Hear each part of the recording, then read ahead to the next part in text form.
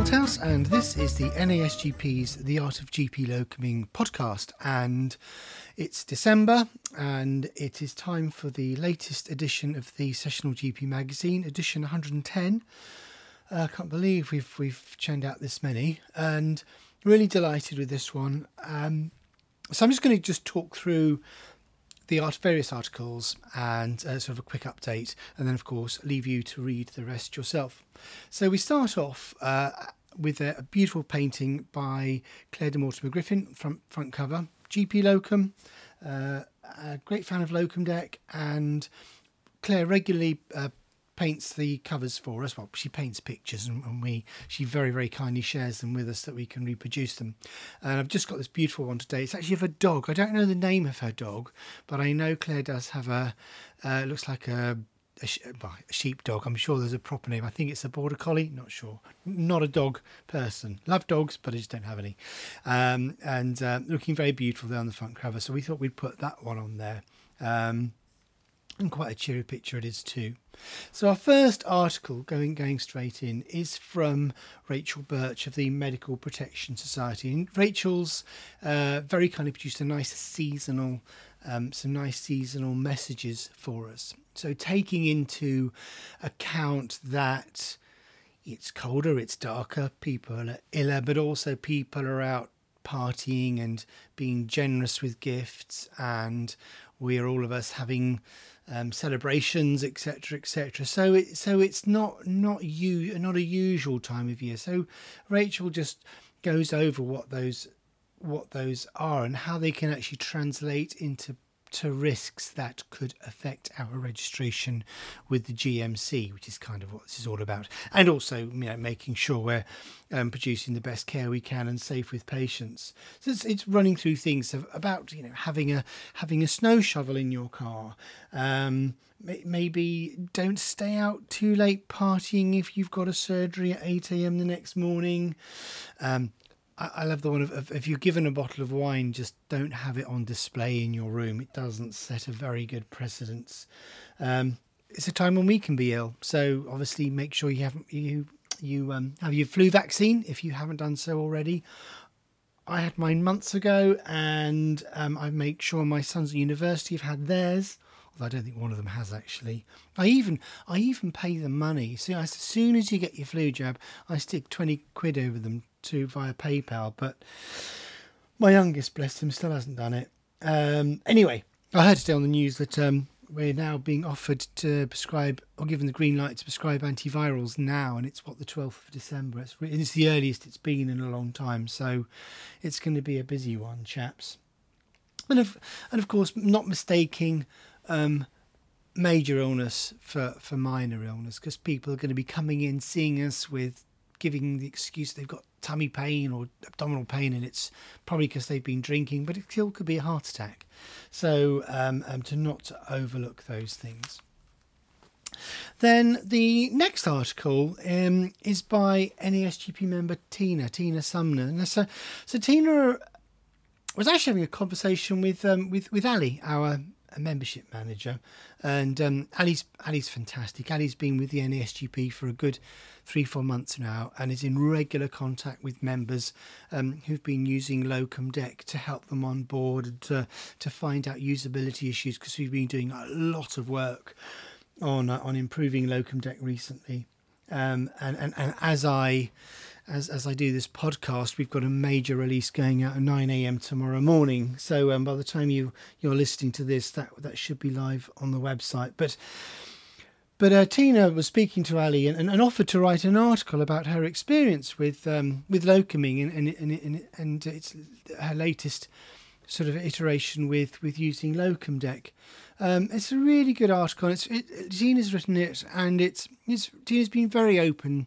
So Tina's story of having gone to university, the first person in a family to go to university, and her studying of medicine, and how she absolutely the right choice, became a partner at stroke of midnight of the year 2000, was a partner in a small practice, but soon, and Tina's very frank about this in the article about her journey, both as a GP, but also, sadly, possibly more frequently these days, also in parallel with the journey of depression, and first of all mild depression, and then even as the partnership grew, Tina's experience with major depression and hospitalisation, and then getting out of that, and then actually getting back into general practice again as a chambers locum. And Tina was a member of a locum chamber for 4 years, and that really helped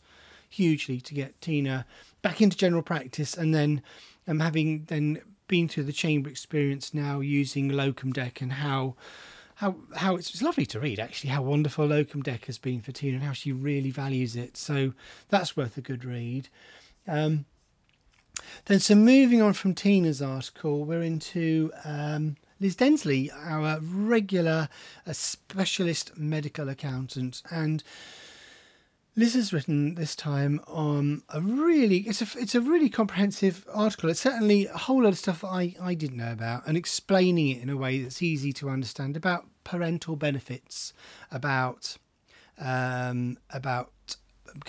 maternity leave, about the difference between statutory maternity pay and maternity allowance, the former being something you're entitled to if you're an employee earning above a certain amount of money, versus maternity allowance if you have been earning less money as an employee, or you've been working self-employed up to a certain level, and what the differences are. I wasn't aware that for the first 6 weeks of statutory maternity pay, you get paid 90% of your regular salary, whereas, and then it goes down to £148 a week, and which is what then goes down, which is the maternity allowance level.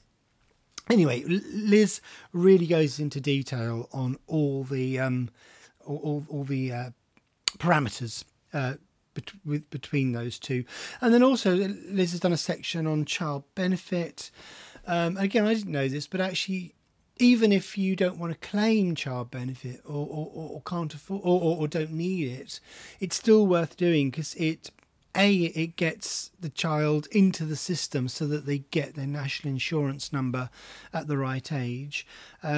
But also it entitles you to certain pension, state pension benefits should they kick in. So that's worth doing. And also a bit about tax and children, and how if you pass on your money to children, it's still taxable, but obviously if your grandparents do it within certain constraints, it's not. And something about inheritance tax and your own tax position as a parent. It's a long article, it's a big article, but it just shows the complexity of being a grown-up with kids. So that's really good. And Liz is great. If you need advice, you can call her. She's got a phone number on there. And Liz is based on the South Coast, but covers clients all over the UK. And as I say, is a specialist medical accountant, and has got a special skill for GP locums. So if you're on the lookout for an accountant, Liz, I would suggest, is a really good person to call. Then another beautiful painting from Claire. And then the fourth article, penultimate article, is from Judith, and I will be doing a podcast with Judith about this. But this is about a programme Judith's been watching, and it's about the Syrian regime, and it's about Aleppo, and it's about doctors under siege, and the work that they've been doing in Syria. And I know Judith's written several articles on Syria prior to the civil war, because Judith herself was in Aleppo and has friends in Aleppo. And so it's a really interesting read, this, and I'm really looking forward to doing the podcast and really expanding on this article. So I won't talk any more about it, but of course you can read it online now in the magazine. There's a little bit here about Health Poverty Action, and we've, as always, we've given a donation to Health Poverty Action for Christmas. So that's NASGP's regular annual charity. We sent you all an email about that last week, so more about that. And finally, Wow, this is a huge article from Louise Hudman, our regular clinical contributor. And this one's about hypertension in pregnancy, because back in June, NICE updated their guidelines. There's about 7 pages here of a summary of that from Louise. It's a massive article, worth a read. And I mean, points I got from that. Louise has done a little bit of a summary to begin with, but first line treatment being labetalol, followed by nifedipine, followed by methyl-dopa, which I've never prescribed and don't really want to. About the target blood pressure being 135/85, but also I did not know this is about starting mums, pregnant women with hypertension on aspirin from 12 weeks. It's not licensed, but it's something that the NICE recommend, and about the whole thing about if they've had preeclampsia before, they're obviously at risk, so need really careful attention. And if you visit the online version of this article, there is a link at the bottom which takes you through to an e-learning form. So fill that in, and you can. It takes you through the reflection, and it helps you. Provides a really nice, easy to use downloadable PDF or Word document for you to add to your annual appraisal evidence. So that's it for the December edition of the magazine. That's it for the 2019 magazines, and that's it for the decade, actually, as far as the NESGP magazine goes. Really hope you enjoy reading it. Hope you enjoy this podcast. Do subscribe. Do please join the NESGP if you're not already a member, and please do support us through a paid subscription. It's only £11 a month. It's really not very much, and we really do appreciate your membership, and really do need your membership to do all the amazing things we're doing, and really look forward to talking to you again with the next podcast, which will be with Judith. And have a great Christmas, have a wonderful New Year, and please keep on telling your friends and your colleagues about the NESGP. Get your practice managers to sign up to Locum Deck, please. And if you are a locum, please do consider using Locum Deck. It's a fantastic piece of kit. It comes free with your membership, and boy, is it getting some fantastic extra functionality over the next few weeks and months.